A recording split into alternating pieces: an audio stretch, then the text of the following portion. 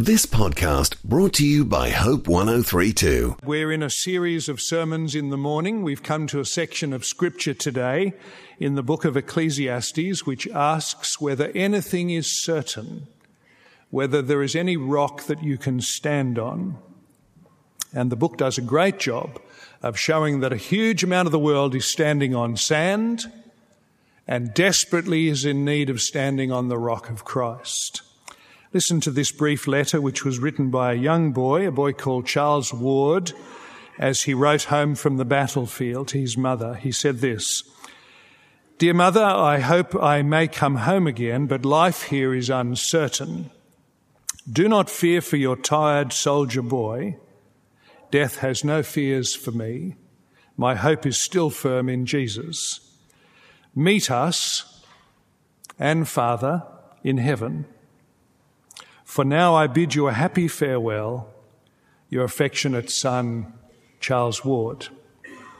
Now, I don't know the end of the story. I read the letter and I thought to myself, what a tremendous combination of uncertainty in the world, which is right, and certainty in Christ, which is right. And the writer of Ecclesiastes is facing the same dilemma of the uncertainty of the world, but he has no certainty. He has no Bible in his hand. He's got no light. He's got no compass. He's got no map. All he sees is uncertain. And it's a good book that God has put into the Bible, this book of Ecclesiastes, because it shows us the great frailty and fragility of the world, pushing us to go on a search and find the one in Jesus Christ who is able to make things secure and strong. Now, this is our third morning of 4 in the book of Ecclesiastes. It's a book, as I mentioned, which is dealing with what is called radical wisdom, not neat wisdom. You know, neat wisdom, like little sayings that people put up on their bedroom wall. Be kind, and the whole world will smile. That's sort of neat wisdom. This is radical wisdom. It's almost negative wisdom. It rattles the cage. It shows that people who fall for that kind of simplistic, shallow, sloppy thinking are going to find themselves in great difficulty and great danger unless they kind of wake and rethink. So the writer of Ecclesiastes is trying to work out how the world works under the sun, S-U-N, as if there is no God. It's just a random world. Think, for example, of turning your television on with no sound and no subtitles and trying to work out what's happening. Think of traveling where you've got absolutely no ability to communicate. Think of trying to understand a film that you've walked into 1 hour into the film. And a complicated film at that, as Richard James and I did once. We went into a film, pushed into a theatre, 1 hour into the film, wrong theatre, difficult film, all over in 40 minutes, came out scratching our head, complete mystery. That's what it's a little like for the writer of Ecclesiastes. So we saw 2 weeks ago in chapters 1 to 3 that the big question is, what is the meaning of life? And the answer comes back, if there's no God, it's pretty meaningless. You just run onto the stage, play your little part, and you're gone. And then we saw last week in chapters 4 to 6, the big question, who am I doing this for? Who am I serving? And the answer comes back, if there's no God, your master is a tragedy. Your master is either too hard a master or too false a master or too absent a master without God. Now this week, chapters 7 to 9, and we're skating along over the chapters, the big question is, how can I explain things? Where is the wisdom? Where's the little page that is the explanation? You know, I buy a product, I get a little booklet that comes with it, it explains the product. Where's the booklet which explains the world? And the answer comes back, if there's no God, there's no explanation. I hope you realize that we desperately need a script. the eyes that we've been given, the ears that we've been given, the faculties that we've been given cannot work out what the world is about. You cannot work out what the world is about by watching programs on nature on television. You can watch all the David Attenborough DVDs and you'll not be able to work out why the world is here or why it is so random. The creation that we can see with our eyes and hear with our ears will not tell us the character of God. You cannot work out what God is like by watching the news in the evening. There has to be a script which unlocks and explains. Otherwise, we're just adrift. So we're going to look at the 3 chapters quickly this morning. The first is wisdom and hardship. That's chapter 7. The point of the chapter is that hardship often provokes wisdom. It forces us to be thinkers. You know that's true. And then chapter 8, we're going to look at wisdom and frustration. And then chapter 9, wisdom and some answers. So chapter 7, verse 2, if you look at that on page 663, he says this: it's better to go to a house of mourning than to go to a house of feasting. It's better to go to a funeral wake than it is to go to somebody's birthday party. He says in verse 3, it's better to be sorrowful than to be laughing. You see, he realizes that serious things, that hard things, are better for you than jokey things. I mean, jokey things have got their place. They're distracting, they're entertaining, they're fun. But they don't help you to think deeply, and they don't help you to think long term. Just verse 1, as a good name, a reputation, is better than fine perfume, because a good name lasts longer than perfume. Serious things help you to work out what will last better than trivial things. Now, again, he's not saying that a birthday party is a bad thing. He's simply saying that a funeral is better at getting you to think than a feast. Verse 5, the rebuke is better than praise, especially if it wakes you up. The church is pretty addicted at the moment, and has been for decades, to being very positive and being very encouraging. And there is a kind of a rule in the church, which is that you only say positive and nice things. But the Bible says that we're actually to correct and even rebuke one another in love for their good. And we need to be good at listening to the correction and the rebuke if we want to grow up, just as you cannot, if you're a parent, praise your child into maturity. You know what it's like when you deal with a child who is only praised. So you cannot praise a believer into maturity. John Wesley had a very interesting question that he asked people who wanted to join the Methodist churches. And one of the first questions he asked was this: do you desire to be told your faults? It's a good question, isn't it?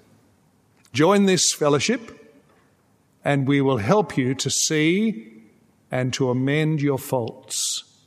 I think we ought to build this into our fellowship, into our small groups. He also says, verse 8, that the end is better than the beginning. There are some things that are better to patiently wait for. And then finally, verse 11, wisdom is good, wisdom is protective. Even verse 14, the bad times come from the same God who gives you the good times. You notice that the writer of Ecclesiastes wants to leave God out of the picture, but he can't. He keeps remembering God. He keeps mentioning God. Now, some of these verses, I wish I had time to spend a whole sermon on some of these verses. You don't, but I do. Some of these verses have actually produced great sermons. Chapter 7, verse 1, the day of death is better than the day of birth. Jonathan Edwards, one of the greatest thinkers America has ever produced, preached a sermon on this, and he considered how the death of a believer is more wonderful than the birth of a believer. He just came up with a whole list of reasons. He said, when you're born into the world, you come into a world of sinners. When you die as a believer, you move into the world of the righteous, the perfect. When you're born into the world, you come and you find your earthly father, and he's frail and he's fallen. But when you die, you move face to face with your heavenly Father, and he's perfect. And he just made a long list of all the reasons why the day of your death is better than the day of your birth. That's worth thinking about. And then verse 13, who can straighten what God has made crooked? And Thomas Boston, a few hundred years ago in America, preached a sermon called The Crook in the Lot. The unfixable thing which God has built into your life. Why would God do that? Why would God bring something into your life which is unfixable? And Thomas Boston said that it may well be that this is to test you to see whether your faith is in Christ. Or perhaps it's to turn your heart from empty things and dangerous things. Perhaps it will keep you from sin. Perhaps it will convict you of your sin. Perhaps it will rouse you from spiritual laziness. Perhaps it will show you more of God's grace.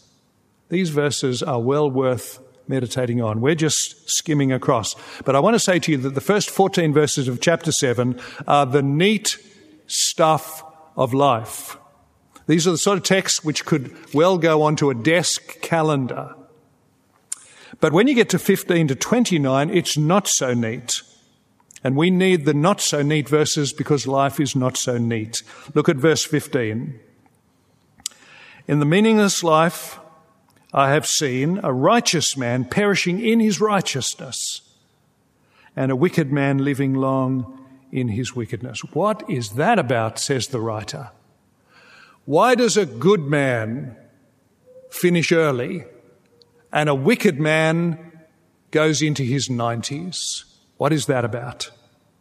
Well, of course, we could spend hours on this, all the examples, all the illustrations.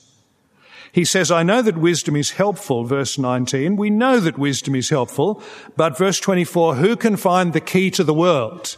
It just doesn't work like a neat formula, like a neat mathematical formula. Where is the rule for life? That's what he's asking.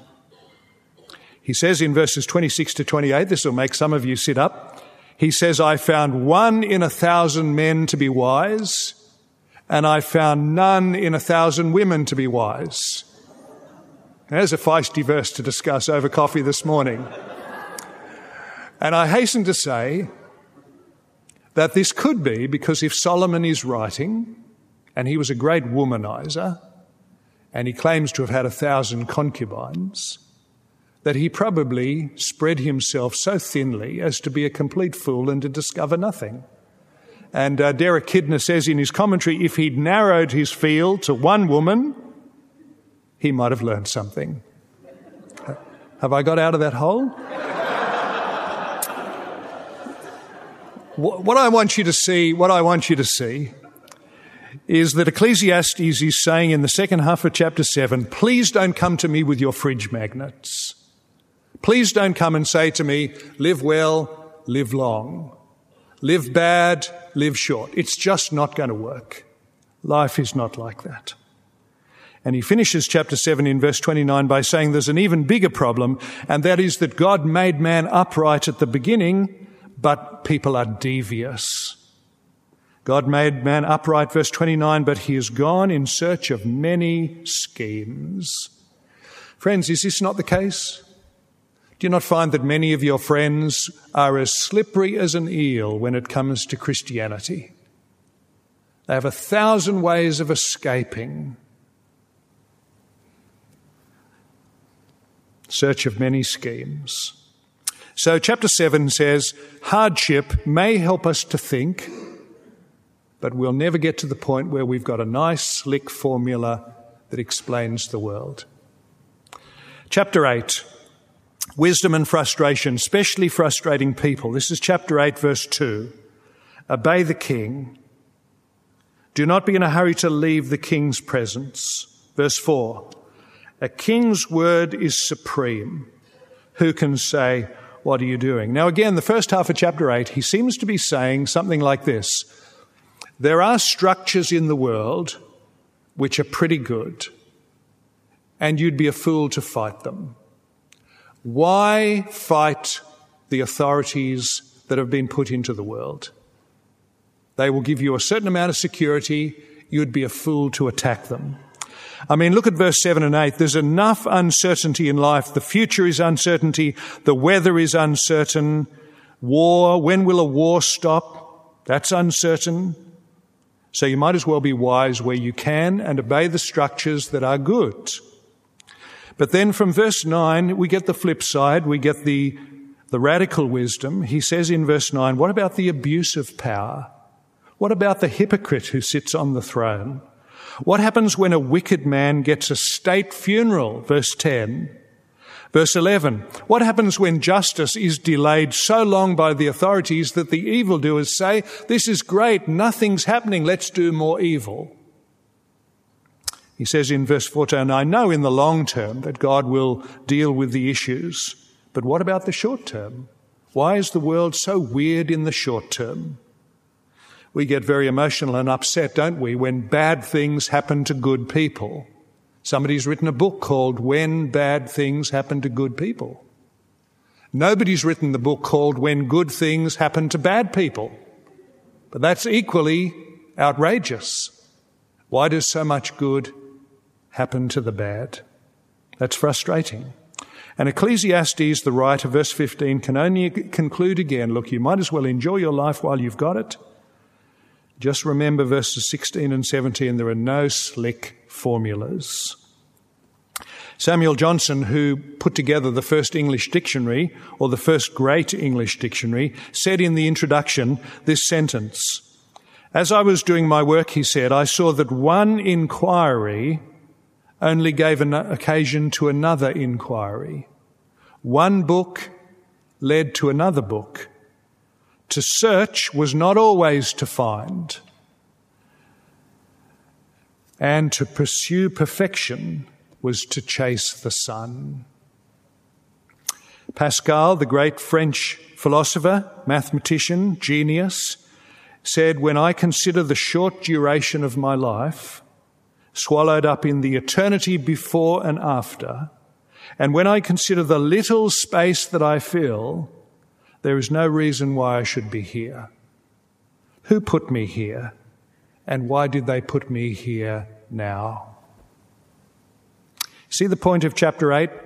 There are certain structures that you can cooperate with and they will help you to live your life pretty well. But don't expect it to be all nice and neat.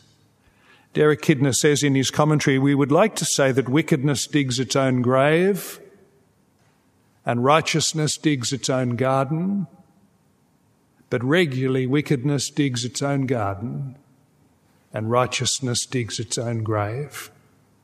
We need a script to explain.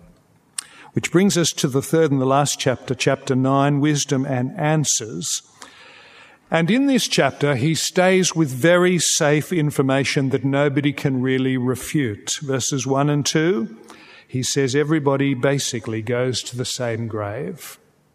Whether you're good, whether you're bad, whether you're old, whether you're young, whether you're tall, whether you're short, whether you're fat, whether you're thin, everybody goes to the same grave. Verses 4 to 6, so you might as well be alive. Because at least if you're alive, well, you can enjoy yourself. And that's what he says in verses 7 and 10. Enjoy yourself. Because, verse 11 and 12, there are no certainties. Verse 12, as fish are caught in a cruel net, or birds are taken in a snare, men are trapped by evil times that fall unexpectedly. I want you to notice that the writer of Ecclesiastes, who's leaving as best he can God out of the picture, has got a very, very negative view of death. For him, it's the end. Of course, for the Old Testament, there were little windows, little pinprick windows through death. Though I walk through the valley of the shadow of death, I will fear no evil. There were just little windows through the grave, but it's not until the New Testament and Christ comes and the resurrection takes place. And suddenly, as the New Testament tells us, life and immortality have come to light. The New Testament, through Jesus, puts the lights on with what's on the other side of the grave. Without Jesus, you're just a guesser. And you'll notice the world is full of guesses. And the world is just absolutely thrilled to say with great authority, which they don't have, what's on the other side of the grave. But they don't know. It's only Jesus who's gone through and back who is the authority. And he's the one who tells us what is on the other side. And on the other side of the grave, we meet him. And on the other side of the grave, he says to those who've welcomed him, welcome. And he says to those who've refused him, you're refused. That's the authority that he gives us on the future. The other thing that Ecclesiastes is struggling with is that even if you're a believer, you don't seem to be set free from the problems of this world. In fact, when you become a Christian, you not only face the normal problems of the world, but you also face the opposition of the world. I was reading of a man called Donald Peters in the United States who bought a lottery ticket on November the 1st, 2008, and he won $10 million, which is great. Except that he died of a heart attack the day he bought the ticket. So he never found out that he got the money and he never collected the money. And so you look at that and you say to yourself, that is terrible. It's terrible. But then I was reading also that William Tyndale, who was translating the Bible into English, had worked for years and years, and finally he had his full manuscript. And he got on a ship to travel to Holland to have it printed by a printer. And the ship crashed onto rocks, and the whole manuscript was lost, and all his books were destroyed. And you think to yourself, why would God, so interested in the Bible, allow something like that to happen?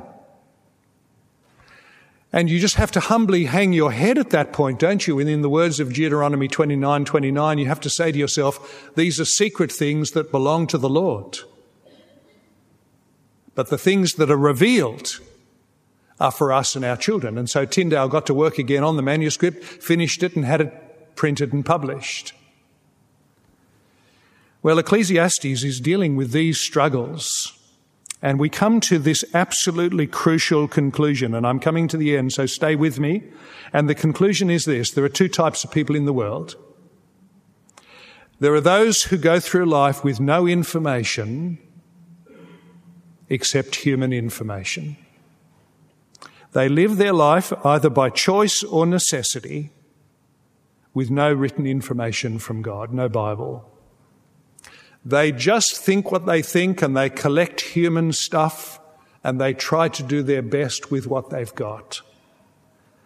And I want to tell you, friends, that if you go through this life with a very good brain, ignoring the Word of God, the logical conclusion is Ecclesiastes.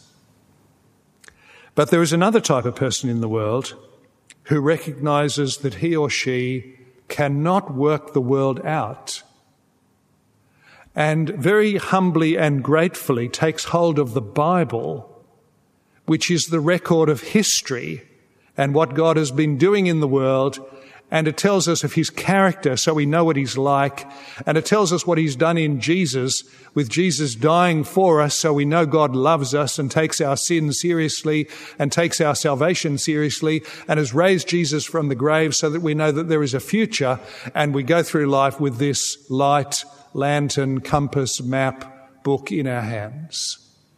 And everything is changed.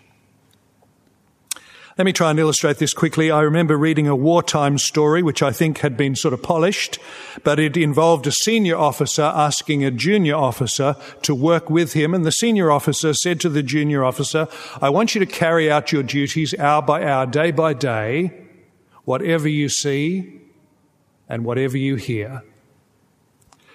There are going to come times, said the senior officer to the junior officer, where you see me and I'm going to really confuse you. I may be wearing an enemy uniform. You may see me loading ammunition onto the enemy trucks. But I'm asking you to trust me, because I know what I'm doing. And when we get to the end, and there is a victory, and there will be, I'll explain everything to you. And the young officer decided that he would cooperate, but found it incredibly difficult. And found again and again and again that his credibility was being tested and that he was ready to give up serving as he'd been asked. But these were the things that kept him going. He knew that the senior officer was very dedicated to the side. The senior officer had actually seen his own son die in the cause. He knew the character of the senior officer. He remembered the promises of the senior officer. And he kept on doing his part by faith until there was a victory and there was an explanation. So it is for the Christian. Here we are with so many things which our eyes and our ears completely get mystified by, and yet we have in our right hand a scripture that says you can trust the God of the world, you can trust him for good reason, his character, the giving of his son, the death of his son on the cross, the resurrection, you can trust him, and he's given you wonderful promises to stand on. If we're left to ourselves, our human information is just inadequate.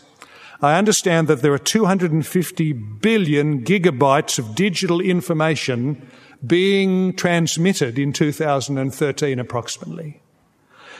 And none of those 250 billion gigabytes of information, digital information, can actually explain why we're here, who owns the place, where we're going, or what matters.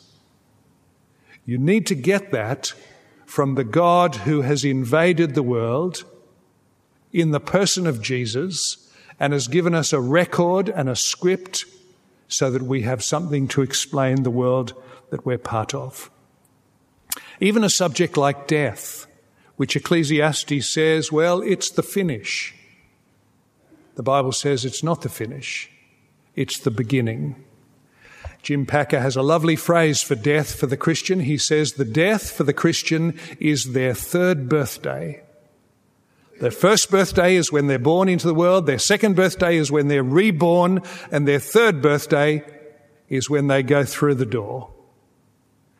And in the words of Jim Packer, he says, the life that awaits, better than anything we've experienced so far.